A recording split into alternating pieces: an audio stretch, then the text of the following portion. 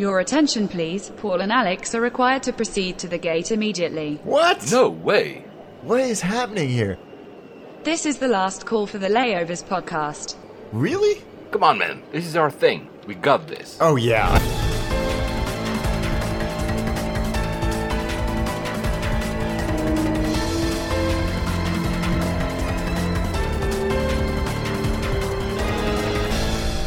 And we made it. Of course, geeks. Flight 74 to Monterrey. That is a great city. What a joy that I know I talked about it in the last episode, but I'm excited to talk about it more. Yeah, but Mexico lost in the World Cup. Yeah, and they did so well, and they tried so hard, and that match was infuriating. Sorry, Brazilian friends, but Neymar, holy cow. And there, I guess this has been the most meme-tastic World Cup because the world's been overtaken by memes, but he has been the source of some wonderful memeing. Yes, there's some great ones going around. I think that's probably the only thing he's contributed to this World Cup. I'm guilty of retweeting a lot of those on my Twitter account. Yeah, I love memes. Every time there's something like the World Cup, it's always so much fun. Yeah, there's been some great ones. We are actually recording, guys, as we said in the last episode, the next day, so the 4th of July. So happy 4th, Alex. Thank you very much. Doing that in the UK, I don't know how that feels. Probably not as good as being in the UK. But, guys, this will not be live up to probably the end of the World Cup, actually. Yeah, we'll know who the winner is. Meaning some of the stuff we're going to be talking about today might be irrelevant by the time you guys hear this. But since Alex will be transiting to the US and I will be in Asia when this is on, we said, okay, let's record another one. So there's content, and then we'll record again afterwards when we're both most settled for the rest of the summer. Yeah. Because we're not traveling a lot this summer, either of us. No, but every time we say that, something comes up. So I'm gonna hedge and say I'm not as traveling as much in July as I did in May and June. I think that's probably the closest to reality that I'll be able to state with any confidence. Yes, true, actually.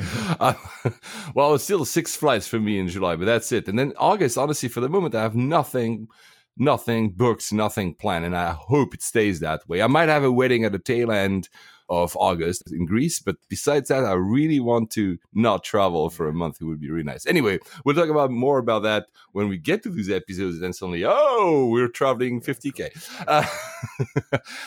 So the games yesterday, of course, Switzerland lost. Well, I'm very unhappy. Yeah, obviously. That was a heartbreaker. The game was even, so, whatever. But England won on penalty shootouts. Penalties. Miracles never cease. It was a great way to exercise some demons for the England team, especially with Gareth Southgate, who missed a penalty in Euro 98 and knocked them out. No, Euro 96, and were knocked out as a result. So it was a nice way to close that long chapter in the England football team's history. I don't think that England has ever won a penalty shootout in the World Cup. Not in the World Cup, no. Yeah, it was the first time. So, it was really fun because my entire neighborhood was breathing and leaving through all the actions, especially the penalty shootouts. Every single one, I could hear the entire neighborhood go like, "Woo! Wow! No!" The anxiety and heartburn that this nation felt collectively must have just been extraordinary. On the other end as well, actually, Colombia, Bogota Airport, so the capital of Colombia, they delayed and suspended all the flights during the extra time because the game went through extra time and the penalty kicks. And during the penalty kicks, to allow everyone to see the game. That's pretty great, isn't it? I love that. That's pretty great. I think that you can't be mad at that if you're a passenger because it's the World Cup. It happens once every 4 years. Deal with it. Yeah, and it's 40 minutes, probably like an average delay time in a busy airport. So anyway, but and there were some pictures you can clearly see, like, I don't know if it was a departure hall or where it was but it was like filled with people looking at the screens. It's almost as if they replaced, the boards where you should be having the departure times with like the match. So good. So good. Fantastic. So sorry, Colombian friends, but at least that's dedication. We love that. Yeah. That reminds me, actually, July 17th, 1994, there was the final of the World Cup in the US. Yeah. That was a Sunday. And I was at the Army back then. And it was my first ever weekend off. So, the Army in Switzerland gives you some weekends off. And I went back to see my family. That's in brackets because I went back to drink, obviously. And and and it went into also extra time and penalty kicks. And because of the time difference, I think that he started playing, it was in LA, he started playing at 12:30 LA time. So it meant that at midnight, extra time ended and we were about to go to penalty kicks. And I remember we were in the train station next to our barracks and our officers were telling us, hey, recruits, you have to go back to the barracks. You know, that was the law. At midnight, you have to be in the barracks. And I was like, no, we're all shouting, no. And I will always remember because this one guy in my unit had a mobile phone in 1994. Wow. That was a brick. And basically, I lived through the penalty kicks through his voice because he was under the bed sheets trying to get the score. So I'm always been pissed because I missed that. You know, I supported Italy. It was Italy against Brazil. And I missed the miss from Baggio, where Roberto Baggio, when he missed the last penalty. And that's where Brazil won. I always have a soft spot for Italy when they are in the World Cup, where they're not this time. So anyway, that reminded me of that moment. Nothing to do with aviation, guys. Sorry, we're talking about football or soccer for our American friends. But I mean, we're happy. English saw it through. More games upcoming. And again, by the time this is released, probably you will know the winner of this World Cup. England? Who knows? Yeah, it's wide open, and that's exciting. That's what has made this World Cup so great. Yeah. Actually, Belgium is also a team I enjoy a lot because they are an outsider. We said that in a previous episode. We love outsiders and outliers. They're very good as well. 2 reasons why I support them. 3, because of the outsiders first. Second is one of my biggest clients, all the management team are Belgians, so I need to nice. But also, and I want to, because I forgot to say that in the last episode, I want to thank Rob, a good friend, Belgian friend in Tokyo, because he invited me to see Belgium-Panama, where Belgium won 3-0 in the embassy, in the Belgian embassy in Tokyo. That was past midnight due to the time zone difference, and that was so epic. That's so cool. What a great place to watch the game. And I've never seen an ambassador like that. It was shouting. Everybody was shouting. It was super fun. Actually, it was really, really super That's so fun. Great. Anyway, guys, nothing to do with aviation. Also, hi to Gen Kanai, because actually I have met Gen Kanai in Tokyo. He lives in Shanghai now, but he was in Tokyo when I was there, and he's always giving us a lot of the news. And I forget, sorry again, to acknowledge that some of the news comes from him, especially these days where my notes makes no sense. But that was really cool to see him. He says hi to you, Alex, obviously. We also mulled over some ideas for the podcast. We'll talk about that in further episodes. Cool. And one correction from the last episode, I said that a seaplane was a DHC, so de Havilland 3. Of course not, and I'm sure that some of you might have realized that it's a DHC 6. The 3 stopped production probably like in the 80s or something. So no, they're not using that old planes. It's a DHC 6 Otter, the seaplane I was telling you about, guys, in the last episode. I don't know why I kept saying 3. Anyway. So, well, you know what? I'm doing a seaplane flight in a couple of weeks. Yeah. Where? In Seattle for a little tiny travel show that you may or may not have heard of. So are they leaving from the marina or whatever, the coast, and how does it work? Yeah, they do it out of what the heck is the name of the place? Oh, Lake Union Terminal. There's a seaplane terminal there at Lake Union, which is pretty much in downtown. And wow. And they used DHC 3s. And DHC2s, turbine and non-turbine. So I'm looking forward to that. Wow, that's amazing. Are they allowed to fly over the city as well? Yep. I mean, that's the thing, because in so many cities in Europe, when you have these kind of things, it's at least Western Europe, you're basically forbidden to fly over the city, right? It's like you can see the city from afar, but yeah, wow, that's so cool, man. So yeah, I'm looking forward to it. I've never been in a seaplane, at least not that I can remember. So yeah, I'm looking forward to that. Oh, we'll compare our experiences when you get there, actually. Yeah. Well, since we're on that, another plane that you've flown recently that is also on the dying side because we're seeing less and less of them, the Avroliner. So how was that? Because I don't think you ever told us. That was so great. It was just, it's such a unique airplane. And it's, as you say, it's dying. I mean, there's so many unique things about it. It's T-tail, which you don't often see anymore on airplanes. They don't make them anymore. The 4 engines for short haul, which is just silly now. We realize that we don't need to do that. And even then, I mean, I don't think that there are any 4-engine regional jet airplanes. I don't think so either, no. You know, the high wing jets, They don't exist. They're almost exclusively for military airplanes because they need more space in the vertical space in the fuselage. So those three things make it such a rare airplane.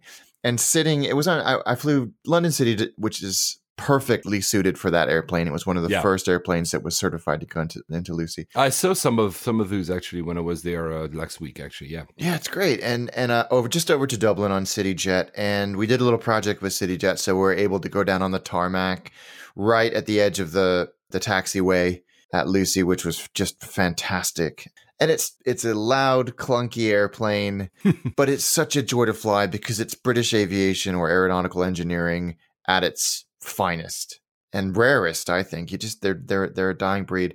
They've got this like beautiful, tough landing gear, so they can really fly anywhere. They don't have reverse thrust at all because it doesn't need them. So it's got these full width wing spoilers that come out as soon as the wheels touch the ground, and it's got this wonderful spoiler that appears at the back of the airplane as well, which you'll see it when it's landing, not even when it touches down, but when it's 150 feet above the thing.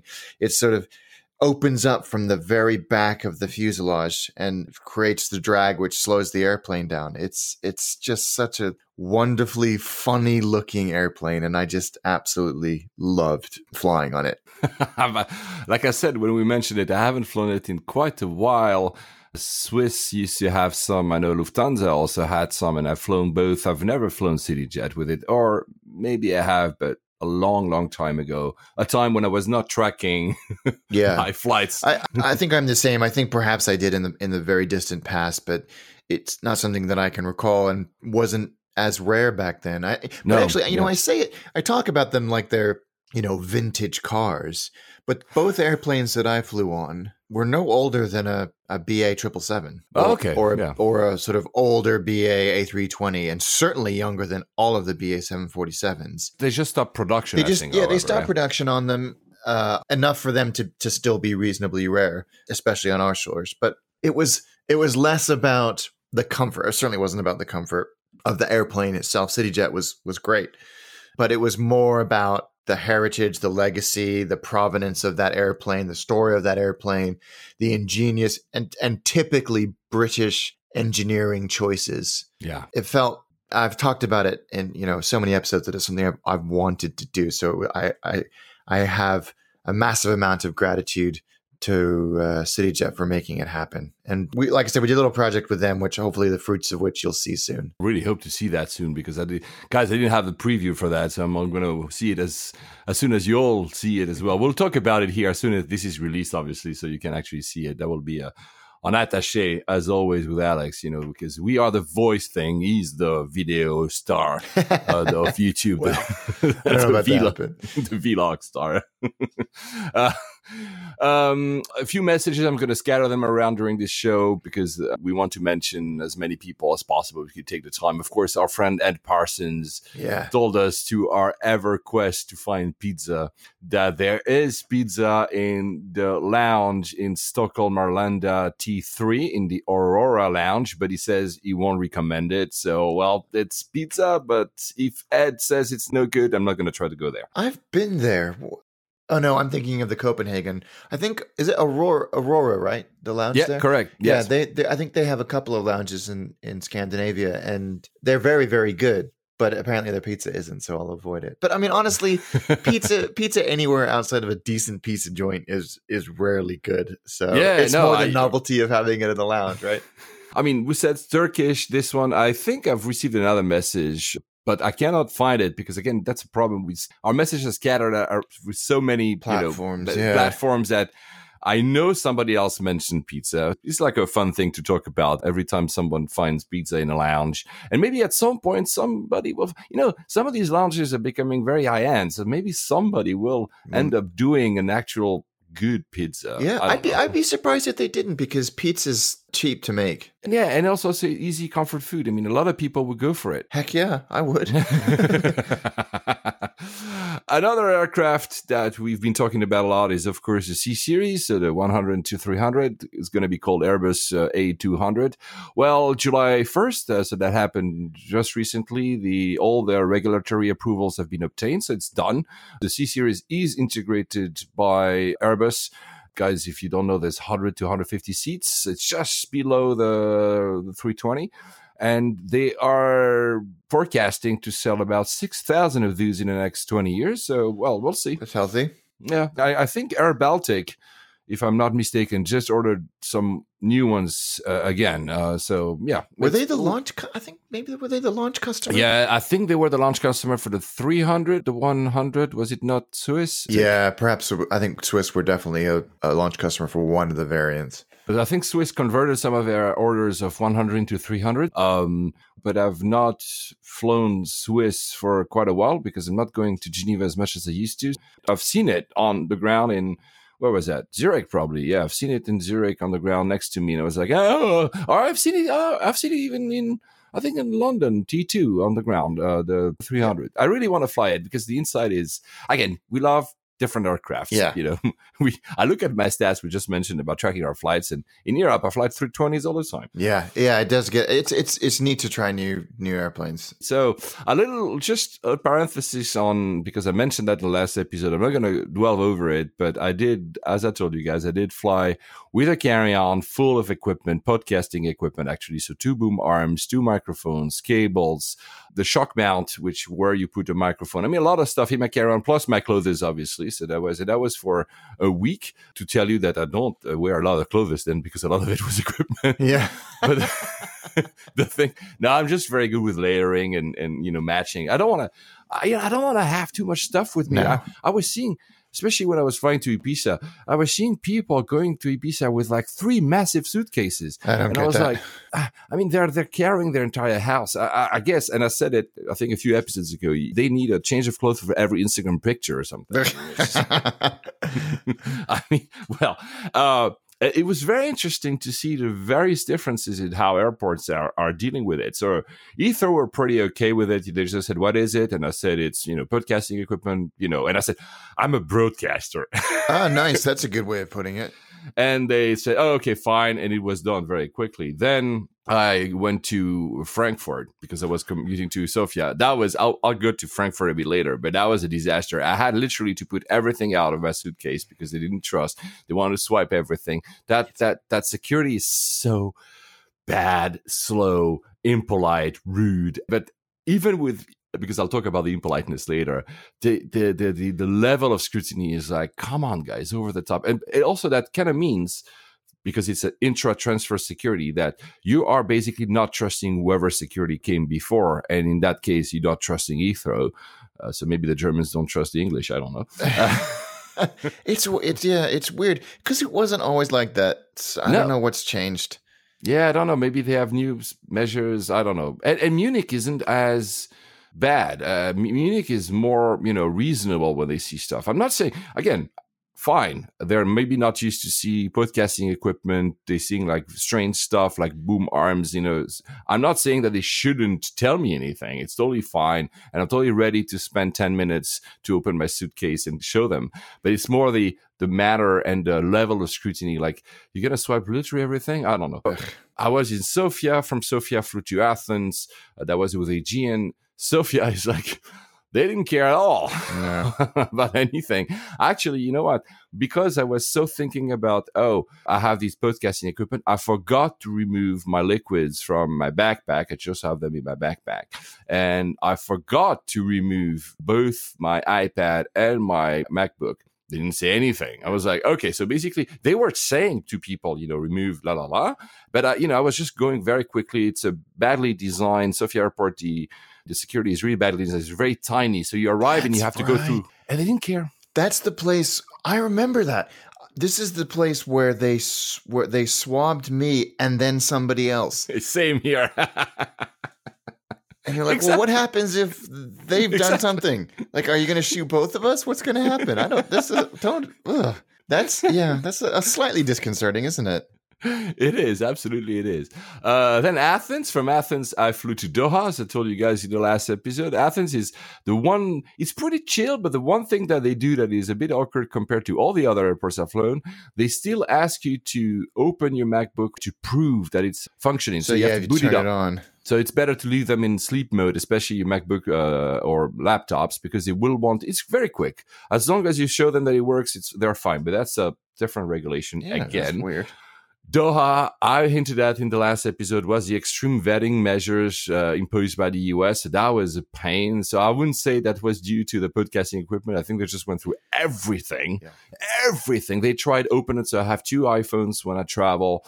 And they try to boot everything. So make sure that you have all your equipment, powered, because I'm sure that if, let's say I forgot, because it happens to me, I'll be honest, since I never use that second phone I have with me, it's just like in case something happened, I lose my other one. I forget to charge it sometimes. If it hadn't been charged, probably they will have asked me to charge it on the spot. I was just going to ask you, I wonder what they would have done or what the protocol is if it doesn't boot up. Well, I hope they would not have taken it from me, because it's still like, no, these things are expensive. But I was going to say that would seem like overkill, but nothing surprises me anymore. No, I don't know. If that's kind of sad, I suppose. And then JFK, and I flew back from Newark. And we talked about New York. Newark is really still bad. And you know what? It was really amazing because I arrived there and I was in advance for my Emirates flight. The one thing that was the flight just before us was El Al. So the families of Jewish people were like 7, 8 kids with 2 parents. Security took forever to clear, obviously, because with kids, and I get it, I'm here not complaining, it takes more time because the parents have to kind of say, oh, you have to remove this and this. But in Newark, they asked us to remove the shoes, which is almost not the case anymore anywhere else. I think I've seen that maybe in Asia somewhere. The shoes is really, have you seen lately, did they ask you to remove your shoes? I mean, unless you have boots, like very not big outside shoes. of the US.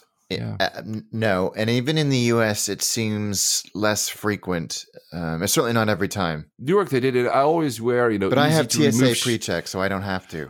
I don't, but it's fine. I mean, again, that's why I always try to wear easy to remove shoes. Like when you're in Japan and you have to remove the shoes every time you enter a restaurant, basically, or a house. So that's why I have these kind of shoe sneakers or Smart. Easy. But still, the one thing that was very different in the US, in Newark at least, from all the other experiences, again, my podcasting equipment, they didn't care much. I mean, they just took a look. The computers are allowed to stay inside. The liquids were allowed to stay inside as long as they could see them. But they asked us to remove the food. I didn't have any food, but the families in front of me had a ton of food because, of course, they were, I guess, bringing back to the country. And my God. That took forever. I was like, are you bringing your entire kitchen or something? I wonder why I think that's the problem. There's so little consistency, I think, in that. And maybe that's a good thing. Maybe that if it's too transparent with what you do and what you're going to be asking for, then you're asking, that's just ripe for exploitation. But I've never had to take out food. Baby food is a different story because it's almost in liquid form. But I'm very interested to see what it's like going through security with my family out of Heathrow in a couple of days, and out of San Francisco in a few weeks. I forgot to mention that some, have a camera, so a proper camera, guys, not a phone. And some of these securities will ask to remove all big electronic stuff. So that means, and I always ask, I said, do you want a camera out? And some of them say yes. It's interesting that Heathrow, I use my backpack because my backpack usually has a camera, at least one laptop, sometimes the iPad as well, because that's my IFE, a GoPro, cables, spare batteries, battery pack for my phone. I mean, it has only electronics, which is why every time I go to Frankfurt and they say, electronics out, I'm like, that's my entire bag, basically. Yeah. But Heathrow used to say a lot of it was busy bag, so my bag would actually go on the side and we'll have to check it manually.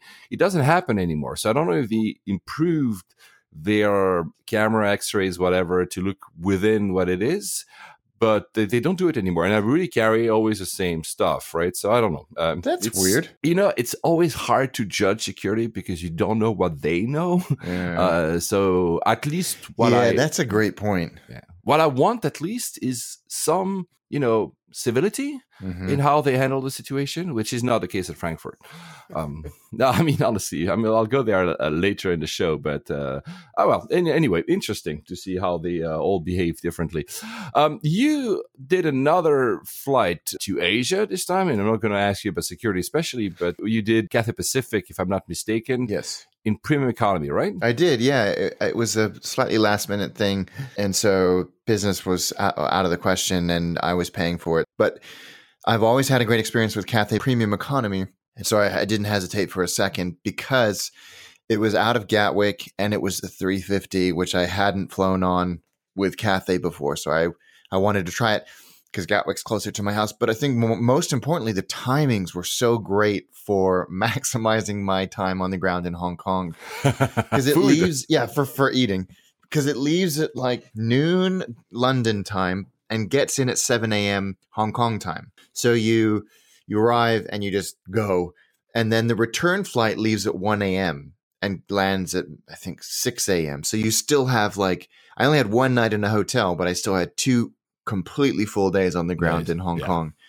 Yeah, it's a great. I had a bulkhead on the way out, and it was great. A little bit more leg room, and you're not bothering people when you get out. Those seats are so comfortable. They keep reclining like even further than you think you're going to go. The service was, of course, amazing, and interestingly, I got a personalized greeting from the in-flight manager or whatever they call themselves on Cathay, and I have no status with Cathay. That's just because I was a One World Emerald. And I was impressed because I don't always get, I would say maybe 40 to 50% of the time on BA, but both flights on Cathay, somebody came by and said something and they meant it. It was the sincerity that we always talk about. Their IFE is so good. Those cameras on the 350. I think I sent you this message and a few of my other friends who are big into movies. They had every Wong Kar-wai movie and 6 John Woo movies and 5 early Jackie Chan movies. So I was like, I'm not getting any sleep on this flight. It was great. And live TV, like we talked about, they're one of the people that have those 3 live channels. The only thing that was not as spectacular as everything else was the food. It was fine. But it wasn't blow your socks off fine like the rest of the experience was. And of course, on the way back, I got to use that wonderful Cathay first class lounge. The pier. Oh, my God. we should both have a PO box there and have our dedicated room or something. I love that lounge. And one of the things that I've rediscovered is liveatc.net, the app. Where you can listen to live, as the name suggests, air traffic control. Of course, you can't do it in the UK because it's illegal. But sitting on my flight as we waited for some delays due to weather, listening to all of the ground chatter and the dispatch controller trying to get everybody out on time and all these pilots saying, when's it going to be our turn? It was just kind of fun. And I love flying on Cathay. It makes me happy and comfortable. So I'm doing it again, actually, with my family in October. So I'm really looking forward to that as well. But what a great airline. That's what I'm flying next week, actually. The main reason being that, like you, I know it's going to be great. Yeah. And for someone tall as me, that seat configuration, I really have a lot of leg room because I'm not saying that, come on, let's say Emirates, a business class 380, when you are full flat, my feet just touch the end of the cubicle, which is fine. I sleep very well. I'm not saying, but these more open-ended types of seats, where there's no seat, there's no staggered like that. These open-ended types of seats, I will always favor them because then I can, my feet go anywhere, and it's super cool for me to, when I turn during my sleep, I don't hit some parts of the seat or whatever. I just sleep, and I love that. Yeah, I do too. That the business seat, the first seat, although I haven't experienced the first seat on the I haven't either. 350, only on the 777-300. I've never either that one. That's great too. I'm sure. But yeah, we talked about this in the last episode. That is a very good airplane. Yeah. From a PAX X experience. And of course Cathay have done it great. I didn't know they had as many as they did. I thought, because a friend of mine is a first officer with Cathay on the 350, and I thought, they don't have many of these. Maybe I'll I'll luck out and it'll be him flying it. They have like 30 of them. Yeah, and so they're introducing, thank you, because you gave me my lead to the next piece of news, because this episode will have a few news as well. They're introducing the 350,000. Yeah. They're the launch customer, and actually it just launched 1st of July, so it's new, and I might have the luck to fly it, because currently they're running Hong Kong, Bangkok, Manila, Singapore, and Taipei, so Taoyuan, TBE, that we covered in a few episodes ago. So I'm going to Manila, so maybe I'll be able to fly it. Actually, it's very interesting, because when you go on Google Flights, etc., they tell you it's a 350, but I cannot know which one it is. So we'll see. Maybe I have. In the fall, they'll start a long haul, Madrid, Manchester, DC. DC and Tel Aviv. I think DC and Manchester are, Manchester is actually in the winter, but all the other ones I think are in the fall. Probably the experience is very similar to the current 350 they have. Yeah. But I mean, if you guys are into flying every single type of aircraft, this is a way to do it. The 1,000 is there. Hong Kong to DC. That's a pretty epic flight. Yeah, that's a pretty long flight, actually. Yeah. Yeah, it must be the polar. Yeah, of course it's the polar route. But yeah, that's a long way. Well, thank you. You keep giving me unknowingly lead-ins to my next piece of news, because talking about very long flights, Singapore is finally set a date for the reintroduction of their Newark to Singapore route. That's October 11. That's the longest flight in the world. You know, we've been talking ad nauseum about these flights since the beginning, actually.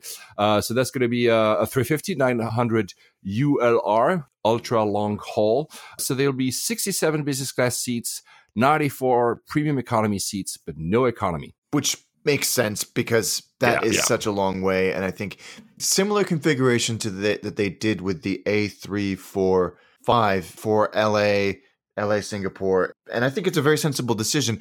I was surprised that Qantas didn't opt for something like this on the Dreamliner that they do from London to Perth, because that's a hell of a long way as well. But there is economy on that. I think Ed Parsons, correct us if we're wrong, or if I'm wrong, because I know that you've done that flight.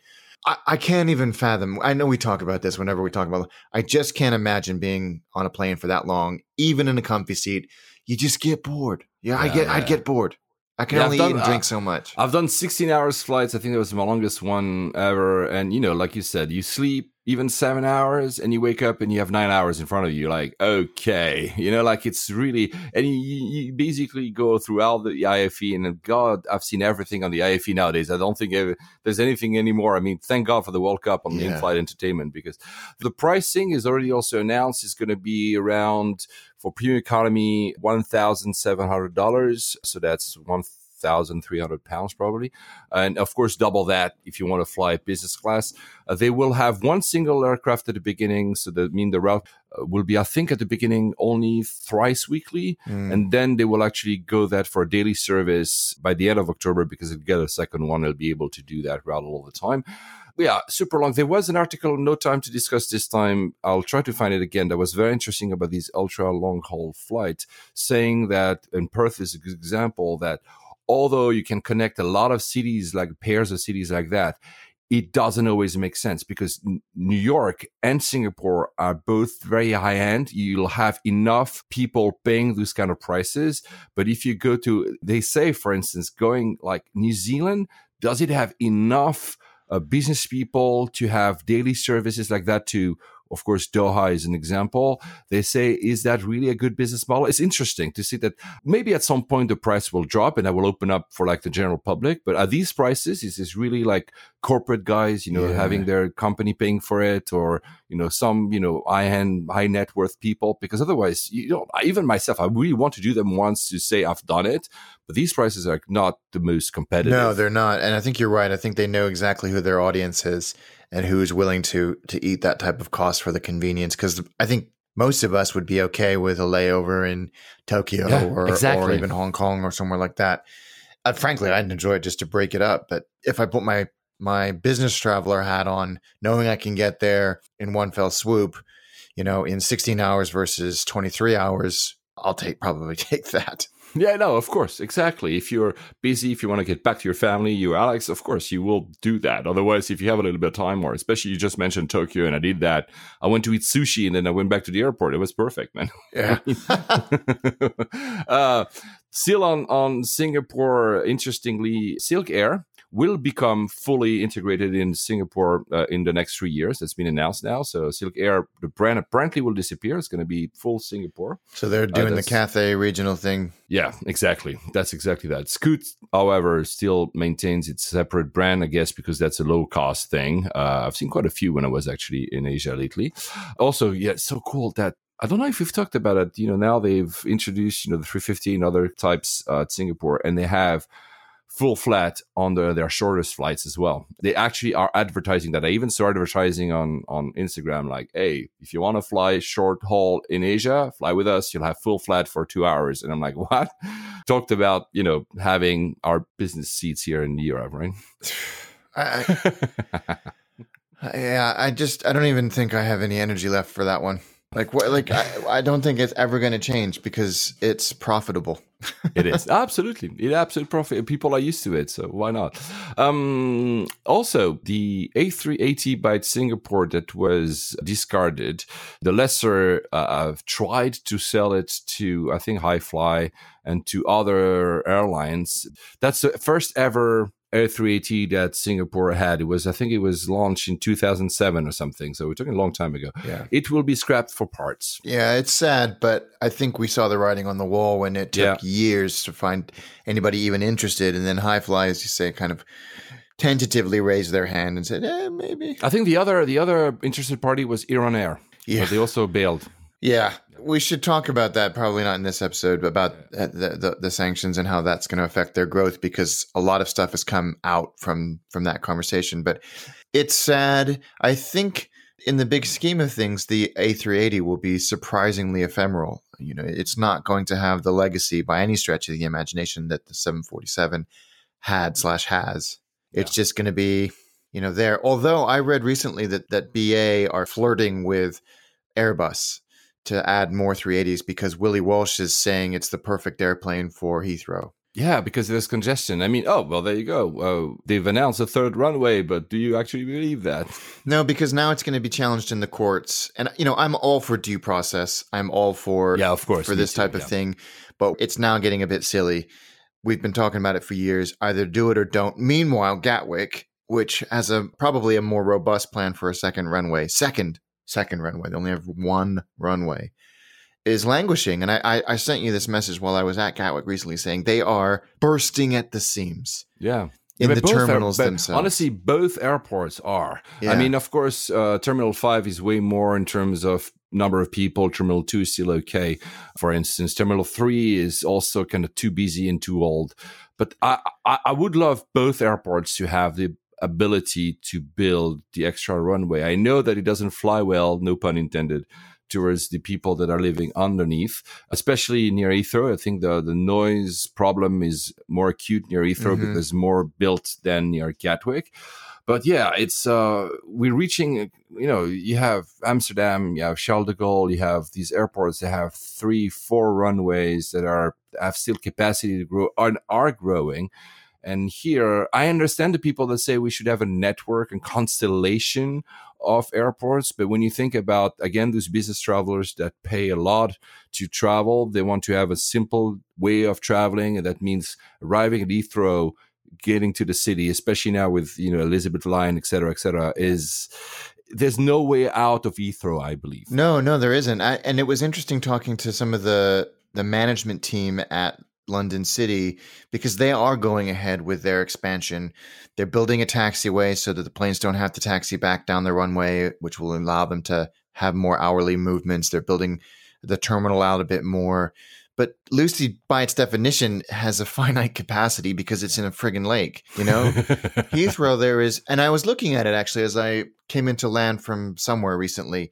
There is this open space to the north of the airfield at Heathrow that you can see why that was the plan they settled for. It makes a lot of sense.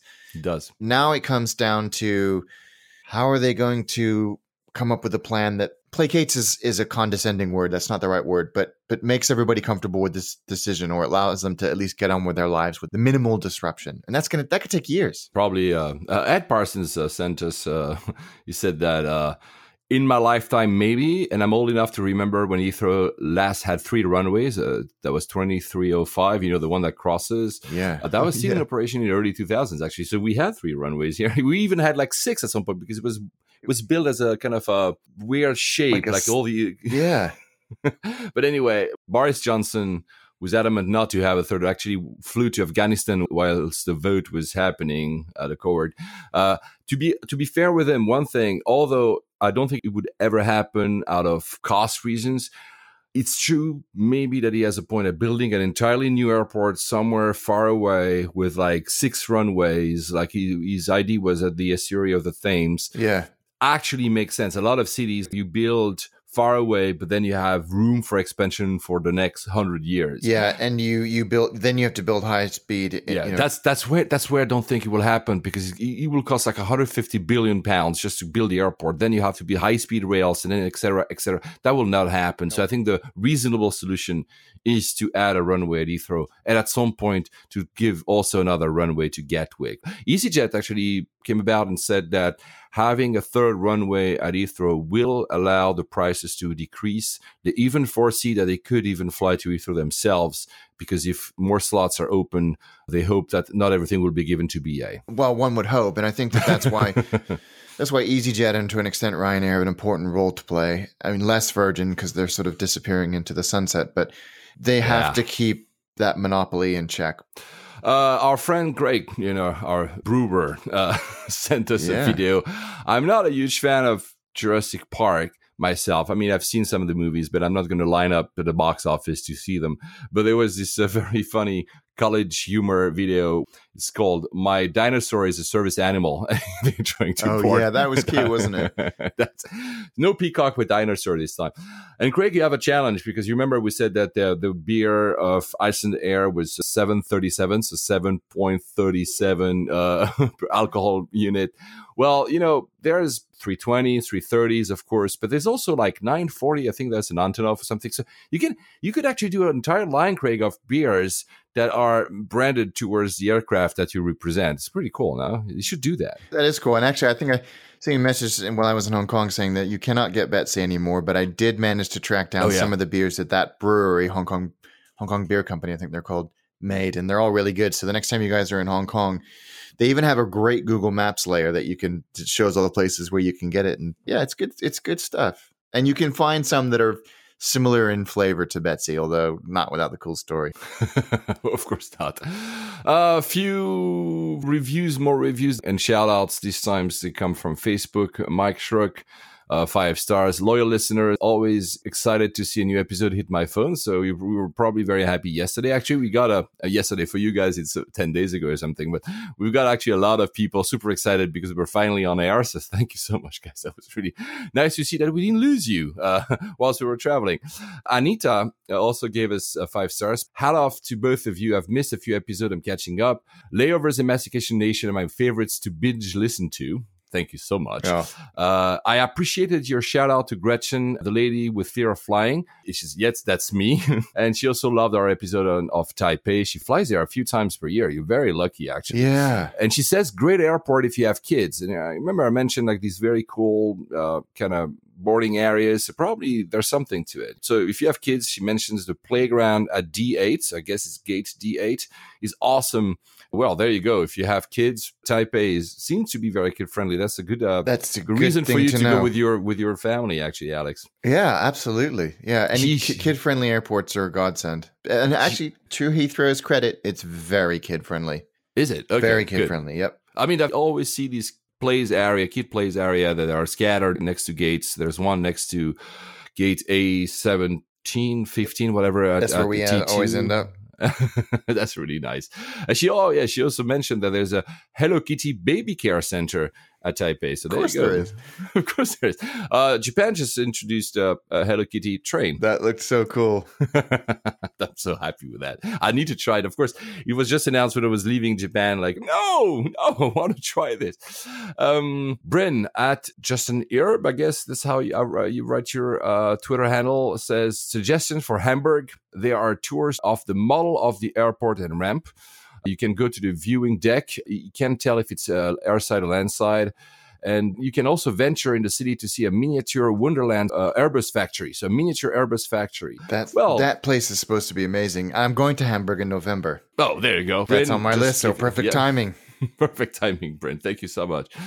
And Ross Mason, one of our loyal listeners at Manson44, said he had 2 hours delay out of Valencia because of French ATC strikes. Guys, French ATC strikes nowadays every 3 days, basically, right? And although he had already listened to all the episodes of both Layovers and Domestic Nation, he decided to listen to them all again.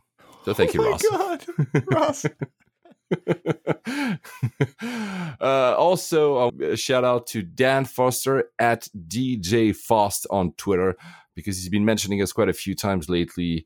And he said, when you discover a Layovers podcast that you've missed, a big heart. So really thank you, because you keep mentioning us, and that's kind. Really cool. They're really kind. Thank you. So going to not directly Frankfurt, first let's talk about Lufthansa, the good part of my experience, but I want to talk about the livery. There was a fantastic interview in Airways magazine, which is a great magazine. It is a great magazine. I don't think we've never talked about it, have we? No, it's one of the good things. They still have a print edition you can order as well. It's really cool.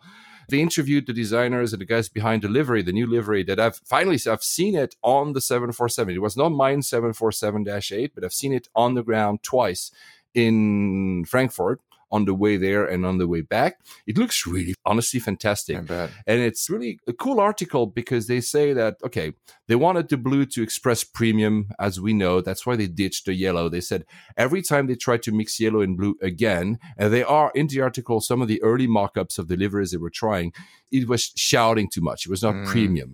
So maybe is it because Ryanair uses that kind of colors? I don't know. Yeah, very possibly.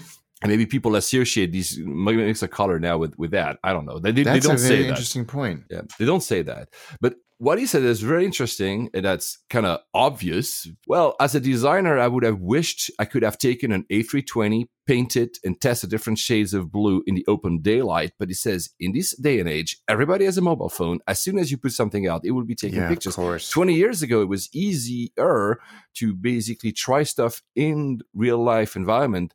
They had a tail fin of an old Boeing 737 in England somewhere in a hangar, and they painted it over and over and over with 15 shades of blue until they were happy. But that was all hidden.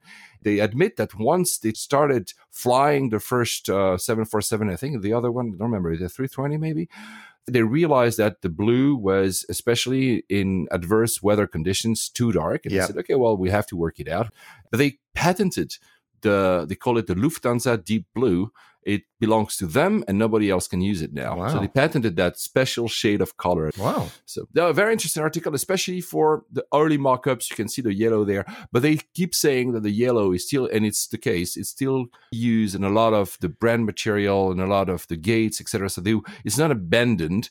It's just on the livery. You won't see it anymore. I think that was a very sensible. And I love how open they've been about the process as well. It's so great. I think maybe we're a little bit more interested in it than others, but I just think it's a really great insight into how you get there. You're not just slapping paint on an airplane. The process is fascinating. It really, really is. Like a privileged style, which obviously does the same kind of work when they come up with livery. Oh my God. Man, now, honestly, I saw it twice. I've not seen it the small version, so like on the the 320, I think it is, but it looks grandiose on a 747. I don't even know which shade of blue I saw. Was it a new one, or was it, because I think now they have 2 or 3 747s painted, so I don't know which one I saw, but it looked absolutely amazing. The crane is still there. It's really wonderful. So I was a fan since the beginning. I know it was controversial. Some people don't like it, but trust me, see it in real life, and you're probably going to like it. I can't wait to see it. I can't wait to see it. So I flew to Tokyo with Lufthansa. I used miles to do that because I wanted to try the first class once in my life with Lufthansa. I always said that I don't like, and I still don't like, the business class of Lufthansa long haul because, that feet situation, they are like inward looking. So you're basically touching the feet of your neighbor all throughout. And yes. I think it's very bizarre. Yeah, no, thank you. They are coming up with a new one, I think by 2020, 2021. We'll come to that in a minute because it's an interesting debate. First of all, Alex, because I was very jealous of you, I finally flown a 320neo. Yes. It was not as new as the one you flew because mine was January 2017, so probably one of the first ones, actually. I mean, it's nothing special, is it? Inside, yeah. It's like, why isn't it? There's nothing really inside except for maybe a little bit of the mood lighting, but it's the engines, I think, that are the big deal. I just knew it was because as soon as I entered, I looked at the door, I saw, 2017. And on the leaflet for security, it says Neo. Yes. So you're a Neo. So that was honestly, that was nice. I mean, again, maybe I get too excited and most of the people don't care because they don't even realize it's a different aircraft, but I was actually excited cool, finally. And it is much quieter. It seems to be. It's hard, it's always hard, but it seems to be. Yeah. I mean, perhaps it's a trick of the mind. Really, it's not. Yeah. It's just. Yeah, perhaps we're being convinced that it is, and because we want to believe, right? Yeah.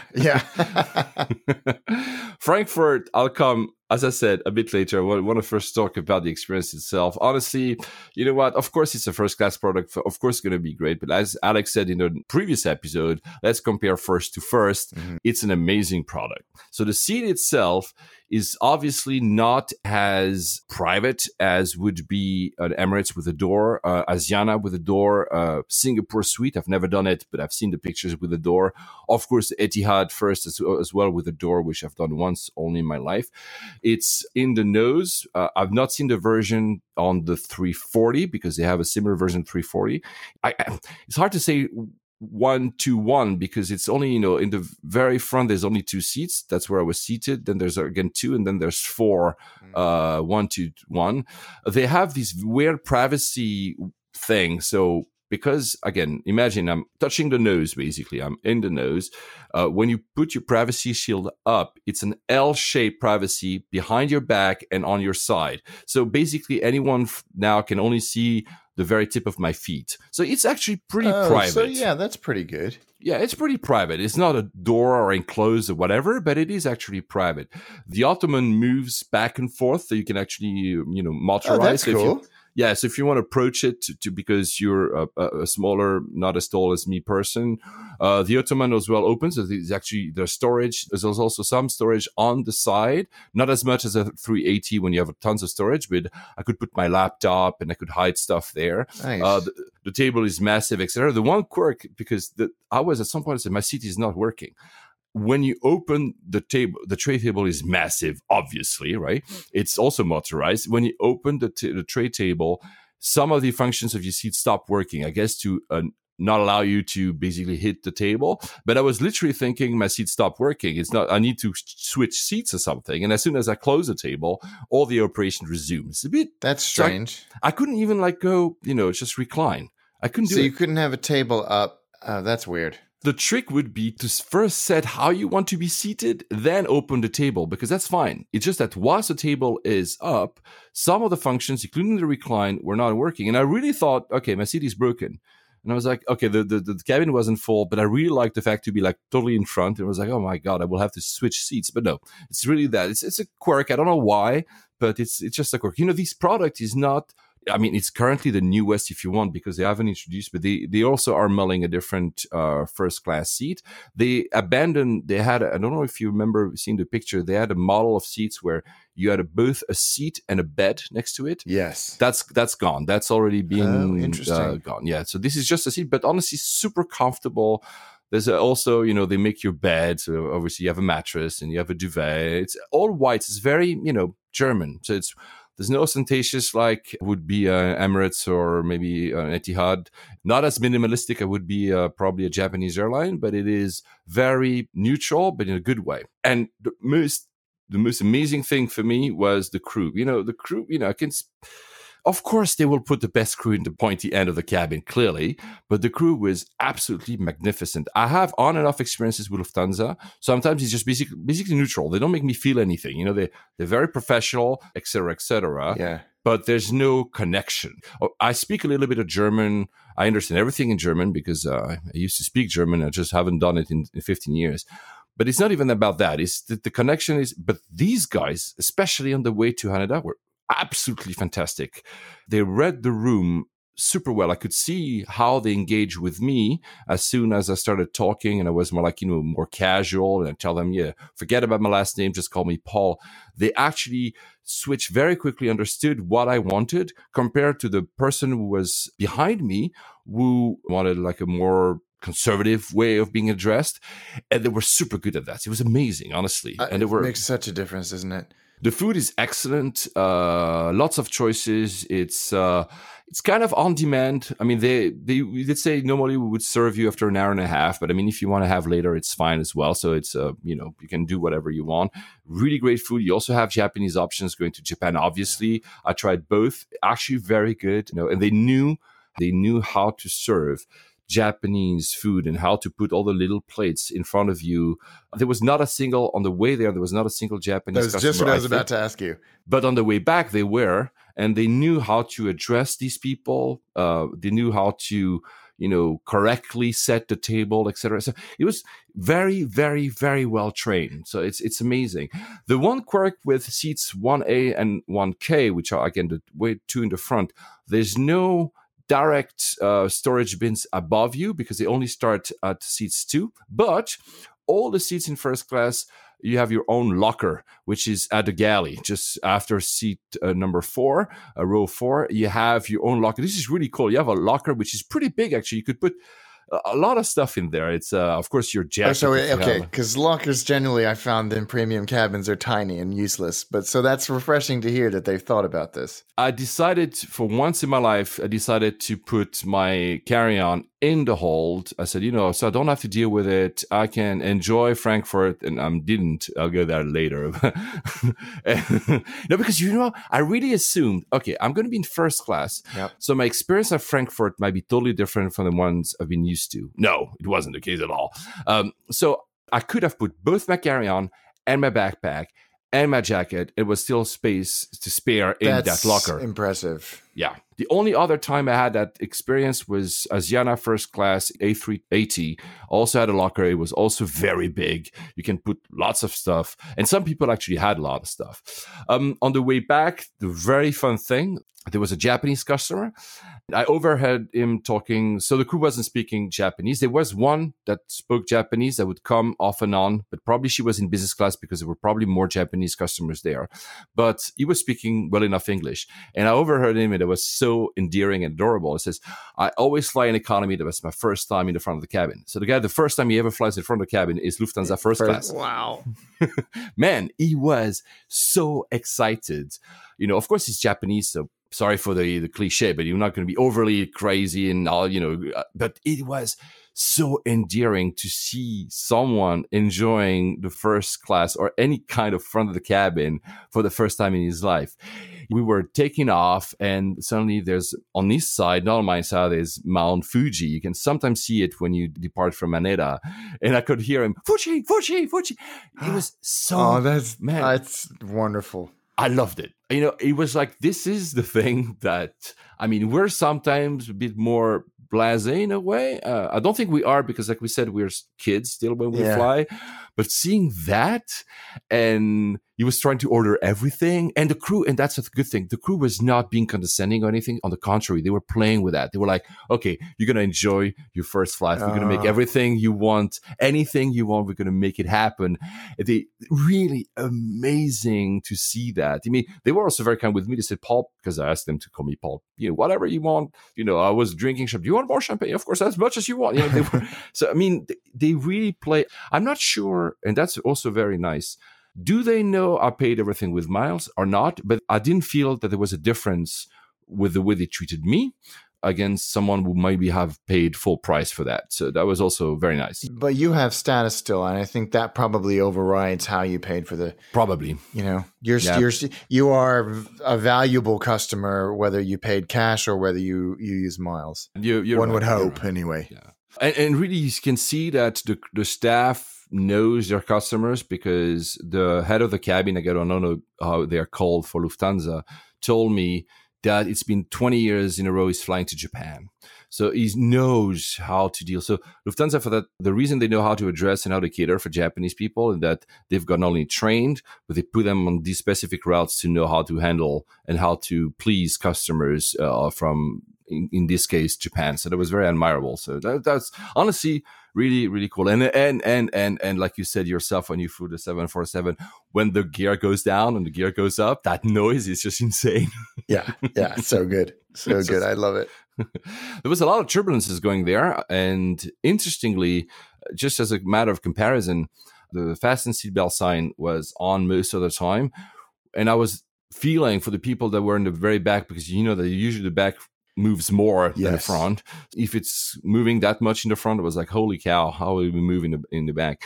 But as a matter of comparison, when I was flying ANA from, which way was it? I think Haneda to Bangkok, it was also moving a lot. Not like, again, nothing dangerous. I've been moving in a way that in most European airlines and in most probably American airlines, the seatbelt would have been on. Mm-hmm. The Japanese pilot never put it on. That's interesting.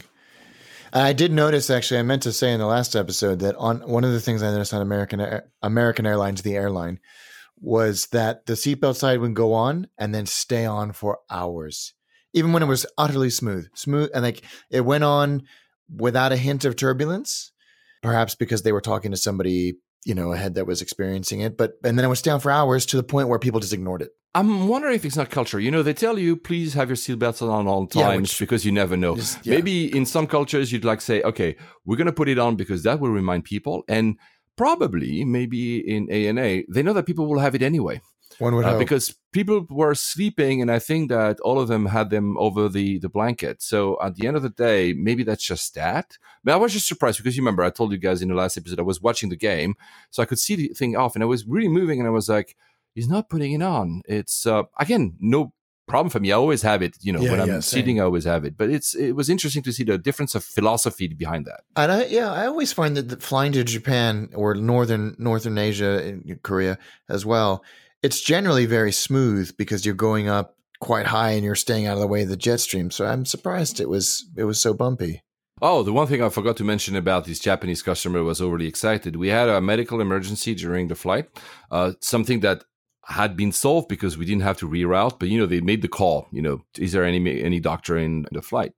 This guy happened to be one. No, come on. So not what only a great story. As soon as he heard that, he went there and gone absent for about 35 minutes, came back, then went back probably an hour and a half later, and I overheard someone has just had a little bit of arrhythmias. It was apparently nothing grave, but not only he was catering to another passenger. I mean, honestly, man, it was just fantastic. What an experience. I love that. A few tidbits about what happened on the ground, and again, Frankfurt comes later. I landed in Tokyo, and first class customer. They had picked up my luggage in the hall, and so I didn't have to wait at the belt. It was waiting for me. No way. And that person was walking with me towards customs and immigration. I already cleared it, obviously, because it was before, which, by the way, was super very long. Both times I was in Haneda, it's really, really long. I spent 40 minutes to get through immigration, both times. Good. You can see that it's still learning how to become an international airport. Let's put it that way. And on the way back, it was really funny because on the way back, I had flown just from Bangkok that morning. So really, for me, I had 8 hours in Tokyo, and then I had to fly back to Europe with, again, Lufthansa first. So I landed at 5:30 in the morning in Haneda. Again, super long immigration, even at that time, because a lot of flights are coming at that time. Anyway, and this time, of course, it's no first or whatever, so no one is waiting for me. And a few things happened. My plan was, I'm going to go to Tsukiji market, the fish market, and have some sushi there, because I'm going to arrive at around 7 a.m. Oh, it's still good. Exactly. So I go out, and what I usually do, I switch as soon as I'm at the airport. Usually I do that in the plane, but I was sleeping at the end, as I told you guys last time. I switched my cash. So I had like Thai baht, and I wanted to switch to Japanese yen. And I do that, just at the arrival. You've seen it. The arrival area, there's a lot of benches there. A lot of stuff going on. I do that. Then I want to buy canned coffee. These. Oh, yeah. I'm so in love with canned coffee in Japan. I go to a canned coffee place. And then suddenly, as I was walking back, I hear, please, Paul Panayotis, please go to information. And I say, Paul Panayotis, guys, is my second name, my middle name that nobody uses, but it's present in my passport. I'm like, what's going on here? I'm like, okay, well, I'm going to the information desk. Well, I had forgotten my wallet on the bench. So the typical Japanese experience, somebody found my wallet, somebody gave it to private security, and it was waiting for me in the information desk with everything inside, lots of cash, all my credit cards, 2 IDs, and all my also miles cards. Man, I was like, oh, wow. It never happens to me. I was tired and whatever. But yeah, somebody probably picked it up and gave it to information desk. We don't deserve Japan. No. But when it's 6:30 in the morning and that never happens to you, and you're like, oh my God, would have it happened anywhere else? I'm not even going to say stolen, but maybe somebody would have found it and don't know what to do with it. Yeah, or maybe there would have never been an announcement and that would only be realized. It's not true. I would have been realized arriving in a monorail because I wouldn't have had my Who knows where it would have been by then. But my God, I was like, I'm so glad in Japan. It happened to me 2 times, other times in Japan. I was moving there. So the first day I'm in Japan, I'm going to buy again something in a convenience store and I have my immigration papers. I'm supposed to go to the immigration office to basically get completely registered. I go and I leave my immigration papers on the counter when leaving the convenience store. And then I take the subway and I'm like, man, my immigration papers. Well, they had found where I was leaving and my place, and they had made a phone call, etc. I mean, amazing. Another time at Narita, I go to the bathroom, waiting for my luggage at the belt delivery. And I go to the bathroom and I leave, and I'm not kidding, I leave my passport in the stall. And again, somebody calls me. But it was really glad. And I went to Tsukiji Market and I had sushis. And then I took a bit of photographs. And then I went back to Haneda. And I'm in T-shirt and shorts because I had just been in Bangkok. It's already 30 degrees Celsius in Tokyo. And I'm like, you know what? I could have changed back. But I said, it's going to be good weather in Europe as well. I'm just going to stay with my T-shirt. And I go to check in because, again, I wanted to check in my luggage even on the way back. And there's one Japanese on first and the one German guy. Mm-hmm. And for some reason, the Japanese is busy, so I go to the German guy. Honestly, the way he looked at me, he says, you don't belong here. And I show my passport. He looks it up. He said, oh. I saw his face like completely, he was clearly like a trainee. Must have been 22. So I really don't have any ill feelings against him. But he was like, what? No, that doesn't play with the image I would have from someone flying first class. But I mean, if the Silicon Valley has taught us anything, it's don't judge a book by its cover. He didn't say anything. I just felt that because he was probably 22, again, he was really young, clearly a trainee. Maybe he was still not used to that. So I was mostly laughing. I'm like, yeah, fine, don't worry. He was almost at loss of words. He didn't know how to handle me. And I said, at the end, I said a little phrase in German. I said, don't worry, man. Suddenly a lady comes next to me, wants to pick up my backpack. I'm like, come on, I just have a backpack. It's fine. Yeah. She walks me. So, I don't know, you have like security. You have the premium lane, which is a bit strange to understand whether or not you can enter. It's very weird. But then I was through a private security that I've never seen. It was only me, and she goes with me in that security. So she is a Lufthansa crew and walks with me. So do I need the liquids? No. The company? No, it's fine. Just go through. I didn't have to do anything. That's weird. Maybe, they say first class, whatever. I don't know, nothing. And then she walks me to the lounge and she says, I'll be waiting for you for your flight. I'm like, it's not necessary. That's fine. The gate will be next door anyway. I go off the lounge when my flight is called. And yes, she was waiting for me at the gate. And she opened the curtain before everybody else. It also looks like, I'm too show off for me because it's like right in the middle. You have 2 queues, business class on one side, economy on the other side, and you go right in the middle and everybody looks at you and I'm like, oh my God, this is not what I want. So meaning that the experience at Haneda for first class was really, really solid. ANA Sky Lounge. That's the name of their first lounge because Lufthansa doesn't have its own. You arrive, you get a menu for different champagne and wine, and you can order, and they're like at your feet all the time. It's absolutely insane. It's super quiet. There's sushis, there's like a ramen bar, there's everything you want. Of course, only what I wanted was to go to the beer dispensers, these auto machines. You put your glass. Yeah, those are so cool. Very cool experience. Took a shower as well there. Interestingly, to take a shower, you give your boarding pass. They give you like the pass with some kind of RFID chip. Yeah. And you only get your boarding pass back when you give back that card. That's interesting. Yeah. But it was great because I'd been all day in Bangkok, flown through the night, watched a game, slept a little bit in the same clothing. So I was like, I really want to change. So I kept the shorts and the t-shirt, but another pair of shorts, another pair of t-shirt. Yeah. But I had showered. So I was ready to do these 14 hours back to Frankfurt. Anyway, last bit, because I'm talking a lot, I'm sorry, Alex, is Frankfurt. I'm looking forward to this bit.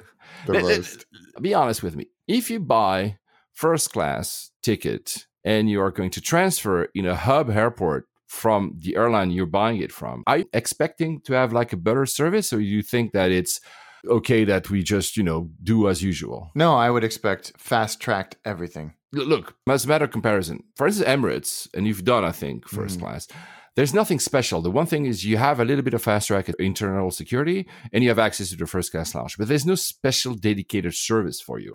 On the other end, Thai, which I've done once in first class in my life, and I was transiting in Bangkok to go into Hong Kong. As soon as you get out, there's somebody waiting for you. They put me on a little cart. The cart flies me through security, gets me to my own private room in first class lounge to Bangkok airport. So these are the two ends, right? As I was hearing so much about the first class terminal in Frankfurt, the fact that they have Porsches and Mercedes that can, move you around on the tarmac, everything, I was not expecting that, because I think these are only when you are short on time or when you are going from the first class terminal to the plane. But I was expecting something, literally nothing. And the security is so bad there that there's no really fast track. Basically, you have economy and everybody else, which is fine. Here, I'm not complaining. But it took me, 50 minutes to clear? 50? Of course, 50. And I had an hour and 45 minutes. And you know what? In my head, I was like, how do I get to first class? There's a first class terminal. You have to go out, walk through the parking lot, and then go to a first. So it's really made for people that are departing from Frankfurt. But I was expecting, again, I'm not complaining. I was like, in terms of pure experience, I found it a little bit I went to a first class lounge, but when you have access to Senator Lounge, which is below, they have like business class lounge, Senator Lounge, and first and Han. Well, there's less people. It's very nice. I'm really here not complaining again, but honestly, and probably I was pissed because the security, man. I posted a thing on Facebook, and literally everyone we know, everyone you know, Alex, piled on Frankfurt. Really? They said, I hate transiting to Frankfurt. The tunnel between B and Z makes no sense. Oh, yeah, that freaking thing. It's the second time in my life that I had to transfer from non-Schengen to non-Schengen. So, guys, that means if you don't live in Europe, you don't have to put your passport. You're just transiting in the airport. Landing from London, flying to Tokyo, I had to enter Schengen, only to exit it a minute later. What kind of layout is that? Yeah. Okay, good. They have the machines, and the machines, I keep saying in this show, they're pretty good. So it was pretty fast, but still, why am I? And then you have that security. And that security is, so not only is slow, they don't have enough staff, but then it's slow because the people there are like, they want to take their time. By the way, as soon as they see, that's a hint for you guys, if you ever transit there, as soon as they see that you're a little bit like in a hurry, they look at you and say, calm down. Oh. Back, go back, go back, go back. And they said in German, obviously. That would irk me a lot. Yeah. You know me, Alex, and I don't think everybody, of course, listening knows me, but I'm someone that tries to always be, because I get it. Somebody else might have a bad day. It's stressful to be in this environment. Some passengers might be just asses trying to. So you know what? I'm not going to be that guy. I'm just going to be smiling. Thank you. I say, hello, how are you today? I always say that. It's maybe too much, but I want everybody to have a nice day. And to be honest, it also makes my life easier because when you're nice with someone, the probability that they're nice back to you is higher. They don't care. I speak in English, they answer in German. They don't look me in the eyes. I'm like, I'm just asking for civility. I'm not asking to be considered royalty. Yeah. Let's forget here which class, whether first, senator, or economy. It's the same security for everyone. They don't care. Like I said earlier in the show, they want you to take all your electronics out. I cheat. I say, yeah. And I take my laptops, my camera, and they say I have nothing else. And then I try my luck, which, by the way, worked because they were looking at me with frowning like you had all the electronics. I said, and I don't want to be that guy. But I mean, when they treat you like that, you become like an ass a little bit yourself. I mean, really, you go through these, similar to these things where you have to put your hands up, just that the layout is slightly different. It looks like science fiction. You look like you're going to enter a Stargate or something. Yeah. But you put your hands up, and then they still, no matter every single person, they're still going to like, frisk you. Which again, I'm fine with it. But the thing is, they take their time. The guy's there and he's talking to a colleague and he's talking for a minute. I understand German, so I realize he's not talking at all about anything, important. It's just gossiping their day, which again is fine. I'm not saying that people should be robots, but you make everything that makes my and other passage experience bad. And again, I've asked people, and all my friends are piling on saying the layout doesn't make sense.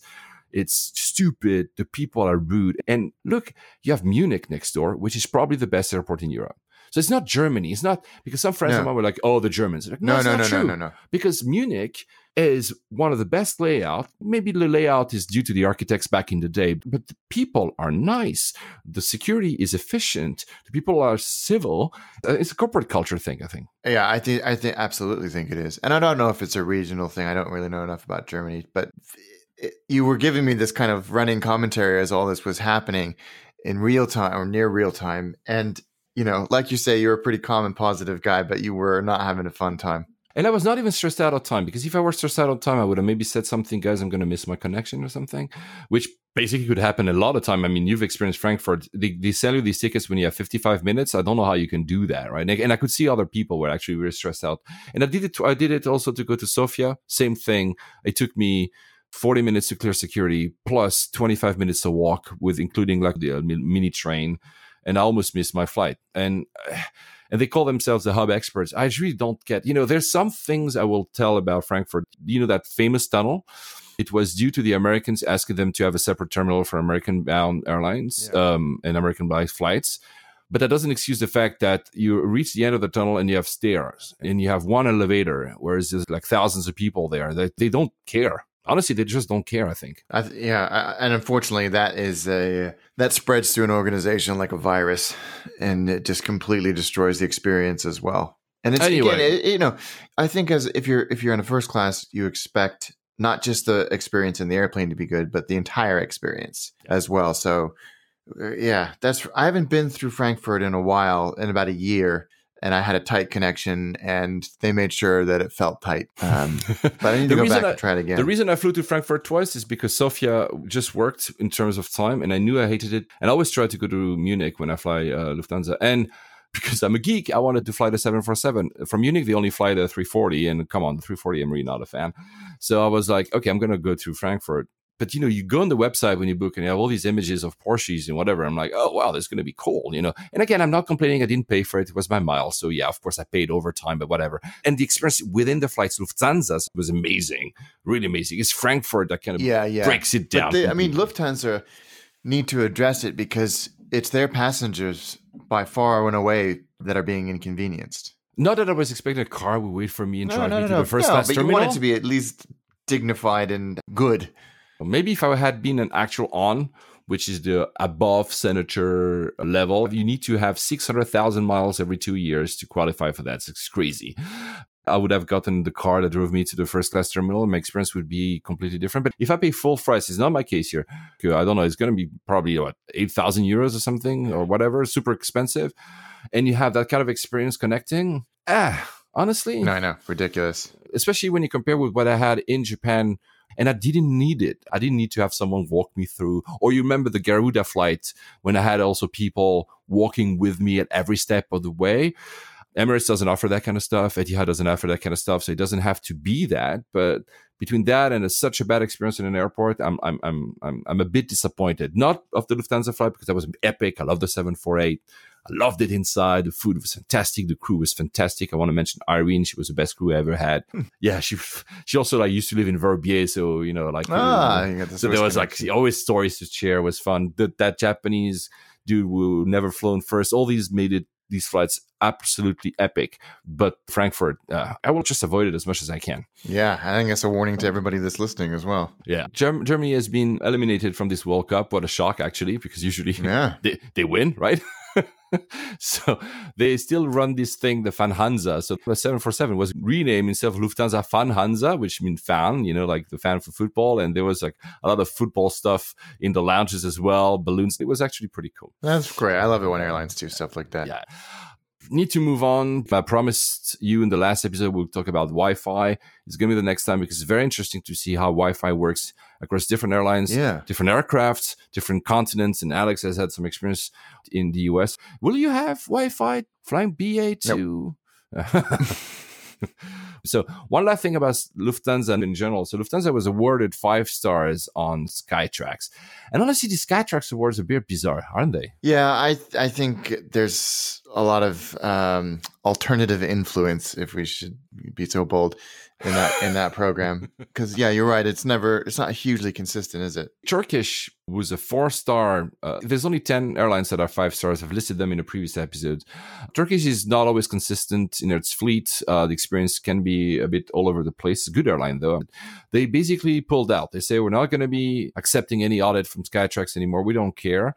I'm wondering if it's not also because of, Lufthansa deserves 5 stars for, that first class or the 748 experience. Are they 5 stars compared to an ANA, which is very consistent, for instance? I honestly don't believe it, especially that's a rule book of SkyTrax.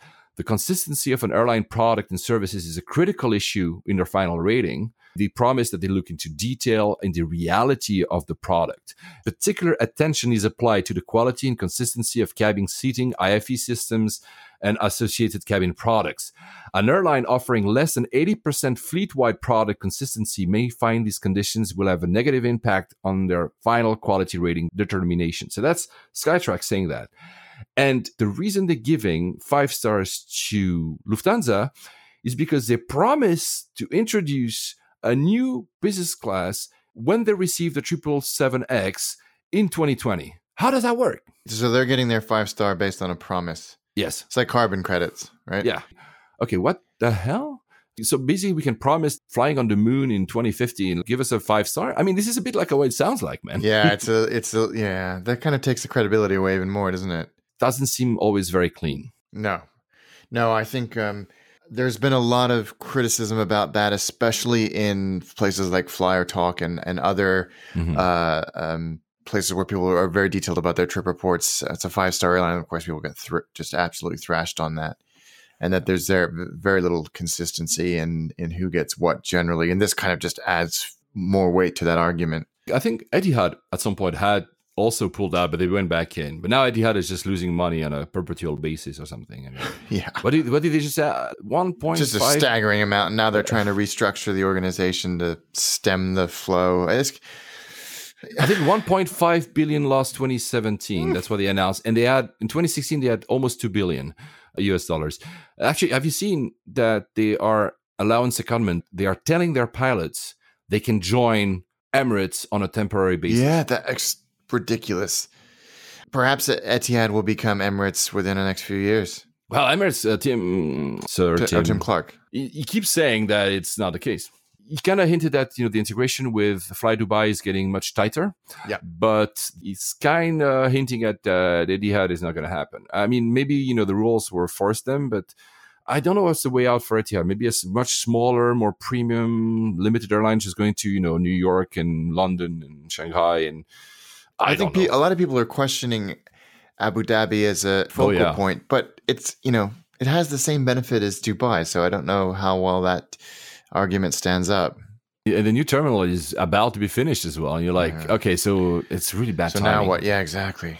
Talking about postponing, you went to Malta first. I'm very jealous. I've never been to Malta, but you had a kind of an awkward experience in one of these flights, right? Yeah, it was awkward and ended well, very well. I think Malta's a great little airport. The lounge has an open air balcony. Really nice seats and everything, so you get a great view of the tarmac. Oh, yeah, you sent me the picture. It looks really cool. Yeah, that was great. But we had an interesting experience because you walk from the terminal across the tarmac onto the steps of up into the airplane. There's no jet bridges, and We were maybe 6th in the queue to board there, and there was a very elderly, very disabled man being put on with a wheelchair. And this guy, like 2 or 3 people in front of me, started flipping out and tapping the flight attendant really aggressively on the shoulder as we're all waiting on the stairs to get in while they put this gentleman in his seat. And he's tapping on their shoulder and he's like, "Hey, this is ridiculous. This is ridiculous. What? I'm in first class. I should be boarding first." Oh my God. Yeah. No way. I should be boarding first. And he kept saying it and he kept tapping the person on the shoulder and just complaining, I should be boarding first. This is ridiculous. And everybody's kind of looking at each other going, is he serious? He's serious. This is ridiculous. Eventually they get this poor chap placed in his seat and we board and he's sort of being ridiculous. And as we walk past, the cabin services manager tries to pull this guy into the galley and say, we need to have a conversation about this. And he just blows right past her and goes to his seat in, of course, business class, because there's no first class on a regional flight. So that's the first thing, or second obvious thing that he did to make him look like an ass. And then everybody's boarding and the CSM goes back to try to talk to him again. And he's just dismissive and rude. And he's like, I've got a connection to make. And then the captain comes back and goes, get off the airplane. Wow. Yeah. And it took maybe 5 minutes of the captain saying, get off the airplane, get off the airplane, get off the airplane. He didn't say it exactly like that until the very end. He was very professional, as was the CSM, polite but firm, and saying, you're not traveling on this airplane. And they threw him off. They threw him off the flight, as they absolutely should have. Yeah, I agree. Just what an entitled jerk. And when you're a gold card holder on British Airways, once a year, or at least when you renew, you get something called a golden ticket. Yes, correct. Which is a physical thing. It can also be done digitally, but you only get one, so they're quite precious. And you give them to a member of the crew, be that on the ground or in the air. Yeah, when above and beyond. Yeah, exactly. When they've done something truly exemplary, and you write down the flight you were on, the time and date, their name, if you have it, and it's got your information already pre-printed on it. So I gave it as I left to the CSM because I thought she handled the situation brilliantly and did what needed to be done. Because what an entitled ass! Who to someone who's clearly disabled? What the hell has to be wrong with you to think that that's an appropriate course of action or way to behave? What is he thinking? I mean, what? I don't even understand I don't get it, right? I mean, I've seen entitled passengers being really bad, but this is, I think, the worst I've ever heard. I've never experienced or seen or witnessed. I mean, we all see, passengers being jerks or just rude, complaining people. This was like nothing else. Just horrible. And he was going to miss his connection, which made me even happier. Yeah, exactly. I mean, well, come on. At the end of the day, I mean, don't. Just schadenfreude right there. I just don't get it.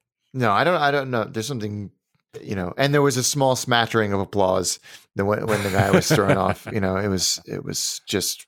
I don't get it. Honestly, it's disgusting. It's disgusting.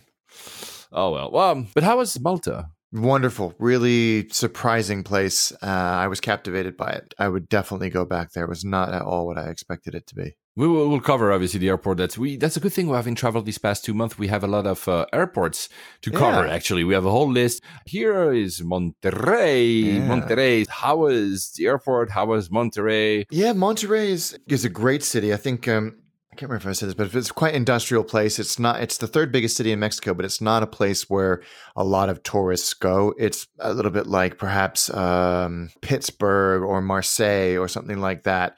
Maybe even Frankfurt. Just but a very beautiful, surrounded by big epic mountain ranges. Really, really beautiful. I loved my time there. The food was amazing. The people were so friendly. And I don't speak a lick of Spanish. My favorite story, which I'll come to, involved that.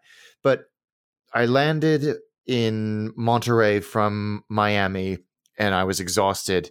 There's, unusual airplanes on the ground and unusual airlines.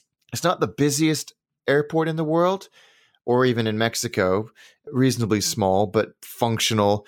So I had about 10 million passengers last year, which isn't huge. But you go in there and the immigration is relatively straightforward. You have to fill in a form. If you're flying to Mexico, this caught me off guard. You have to fill in a paper immigration form, which they did not give us to on the airplane. It caught just about everybody off. And then you have to go through this customs thing where you again have to fill out another form, which they also didn't give us on the airplane, unless you're Mexican. Last time I was in Mexico was probably 10 or more, 12, whatever, I don't remember. And I remember, which airport was it? Never mind. I think in Yucatan. So, the very touristy place, where Cancun and all these places are. The airport, as a non-Mexican, you had to press a button. And the button would actually show you red or green. Yes. If you were green, you would basically clear super fast. And you were red, you would have to get, I guess, search or whatever. Did you have that? Yes, exactly the same experience. And it's supposedly random. And yes, and you have this custom screening that you go through where they search your bags. I mean, it's like a little portable screening thing. And it was like, it added an extra 8 seconds to the process because it's not, it was like maybe, I don't know, 9 o'clock at night. So it wasn't exactly a busy time. And then you're out into the airport. And it's about a 40-minute drive from the airport into downtown Monterey where I was staying. And very, very easy. But the airport itself is reasonably recently renovated. It's more than comfortable. American Airlines fly there frequently to Dallas and Miami and United, but it's not that well connected to the US other than that, surprisingly. But then you've got Aeromexico, who flies to about 15 places in the world, including LA and JFK. But then you've got Interjet, who have the Sukhois. And that was the first time I'd seen the Sukhoi Superjet in person. Oh, wow. I'm jealous. I've never seen it. Very elegant little airplane. Looks like a little mini Dreamliner. No winglets. Looked really, really cool. It seems that a lot of the airplanes nowadays look like mini Dreamliners. Yeah, they do. I think that's kind of set the standard in elegance, hasn't it? But yeah, so I flew in and out on American or one of their subsidiaries, and the check-in process was easy. Security was easy. It's one of those nice, small, compact, efficient airports. They had a lounge, but I didn't really spend that much time in there. And it's sort of one long terminal when you're airside with gates on either side. You can stroll up and down. There's not much to do there other than that. Decent coffee shops and all of that. Some interesting planes coming in and out. Some really weird cargo airlines and really weird cargo planes, like circa 1950s prop jobs going in and out, running cargo from Monterey to some other Central American country. That was kind of fun to see. And of course, LiveATC.net, I could listen to them while I was sitting on the ground. But the best thing about that city, well, the best story was I picked up a taxi from the hotel I was staying in, and I don't speak maybe more than 20 words of Spanish, and my taxi driver didn't speak any English. But we talked for 45 minutes using Google Translate. Wow. So I would talk into the app, and it would speak to him, and he would do the same. Obviously, he couldn't type because he was driving. We talked about football. We talked about the World Cup. We talked about Mexican politics. We talked about food in Monterey. We talked about the Champions League final, which was happening that day, for 45 minutes. It was obviously much harder work than a normal conversation, but the people there were so friendly and wanted to talk that he was just as willing as I was to use this technical intermediary to chat about things that we were both passionate about. That is amazing. Yeah, so language is no longer a barrier to I mean, we're going to live soon enough in a Star Trek world with, you can talk whichever language you want and the other person gets translated with like in peace, whatever. But I mean, this is so cool, man. Oh, it was cool. Great. It made the trip, and that was reflective of the entire experience I had with people in Monterey, whether they were, Fantastic. Yeah, it was just great. I really enjoyed it. I cannot wait. And I think I might actually have an opportunity to go back there soon. I'm so excited about that because I was captivated by it. I loved my time there, which is why, because the U.S. wasn't qualifying for the World Cup, I was happy to root for our neighbors to the south in this World Cup. And unfortunately, like you say, at the top of the show, they lost. But yeah, what a place. What a place. Funnily enough, the weirdest connection there is from, I think it's Aeromexico, fly 4 times a week, Monterey to Narita. No way. On a Dreamliner. Yeah.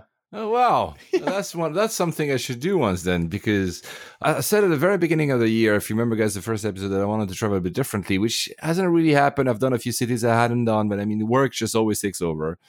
I'm often enough in Japan that I could it's like probably 12 hours or something, but I would do it. Yeah, it's fantastic. I loved it. I would strongly recommend it. It's not, it's not beaches, and it's not the kind of extraordinary megalopolis that Mexico City is, but it was, not to be patronizing, but it was charming. It was utterly charming. I need to try. Yeah, that's the good thing between Alex and me, is we are going to different cities, and we always make each other envious of like, I need to try this, and I need to try this. Added to the list. So, would you do layovers there? I would go into Monterrey itself, even though it's 40 minutes, because the airport is pretty small. But yeah, absolutely, any excuse to get back there.